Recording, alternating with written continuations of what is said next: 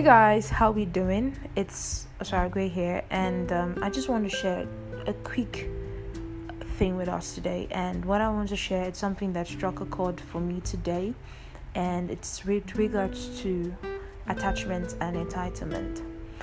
So I feel like we would feel less suffering or pain if we were less attached to things, people, or events.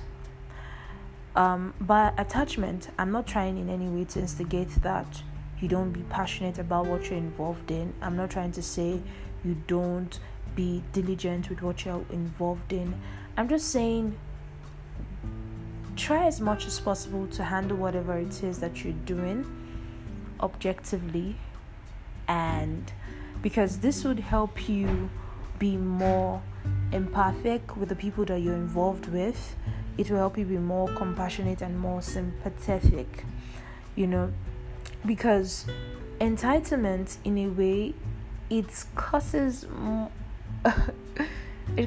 pain to you, the person feeling it, than to the other person, because they are not aware. You are the one suffering it, right? And so I'll just give like a classical example.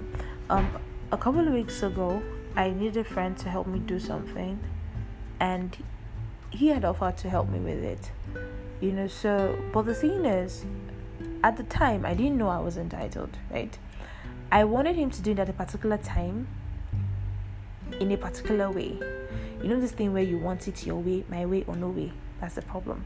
And so because I wasn't getting what I wanted when I wanted it, I got angry. And the entire day was messed up when I'm angry. The entire day was messed up. And so by the next day, in my meditation time, I tried as much as possible to be less attached to the event, less attached to what it is that I wanted and the way I wanted it. And I tried as much as possible to be objective and neutral in the way I view the entire event, like let it replay in my mind. And I saw that I was entitled. Like, I was feeling like I was entitled to the person's time, I was entitled to the person's energy, I was entitled to the person's space. And of which it wasn't. Because the person was actually trying to help me.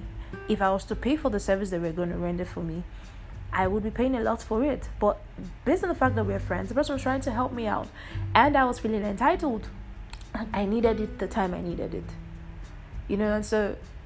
And looking at it in retrospect, I felt like there wouldn't have been any need for that anger if I wasn't feeling too attached to what it is I wanted to do and too entitled to the person's time and energy. Buddha says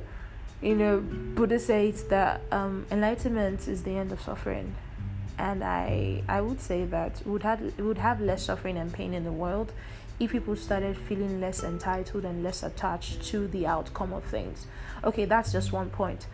Another point is, if you were so obsessed about doing something and how it should turn out to be, I feel like that's like another level of entitlement as well, another level of attachment as well.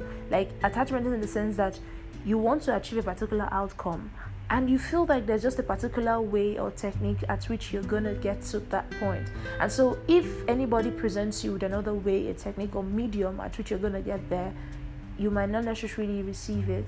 I feel that's another level of entitlement or attachment, right?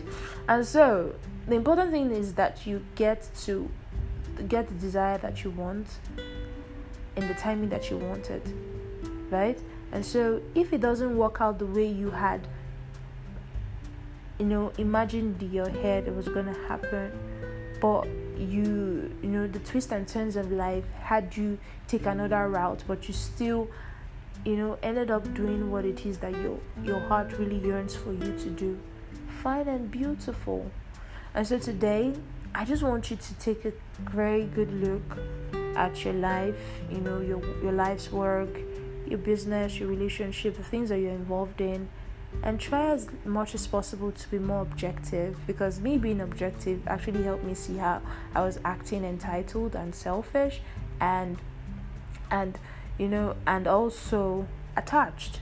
So look at your own self, take out entitlement and attachment, and you'll be good. right?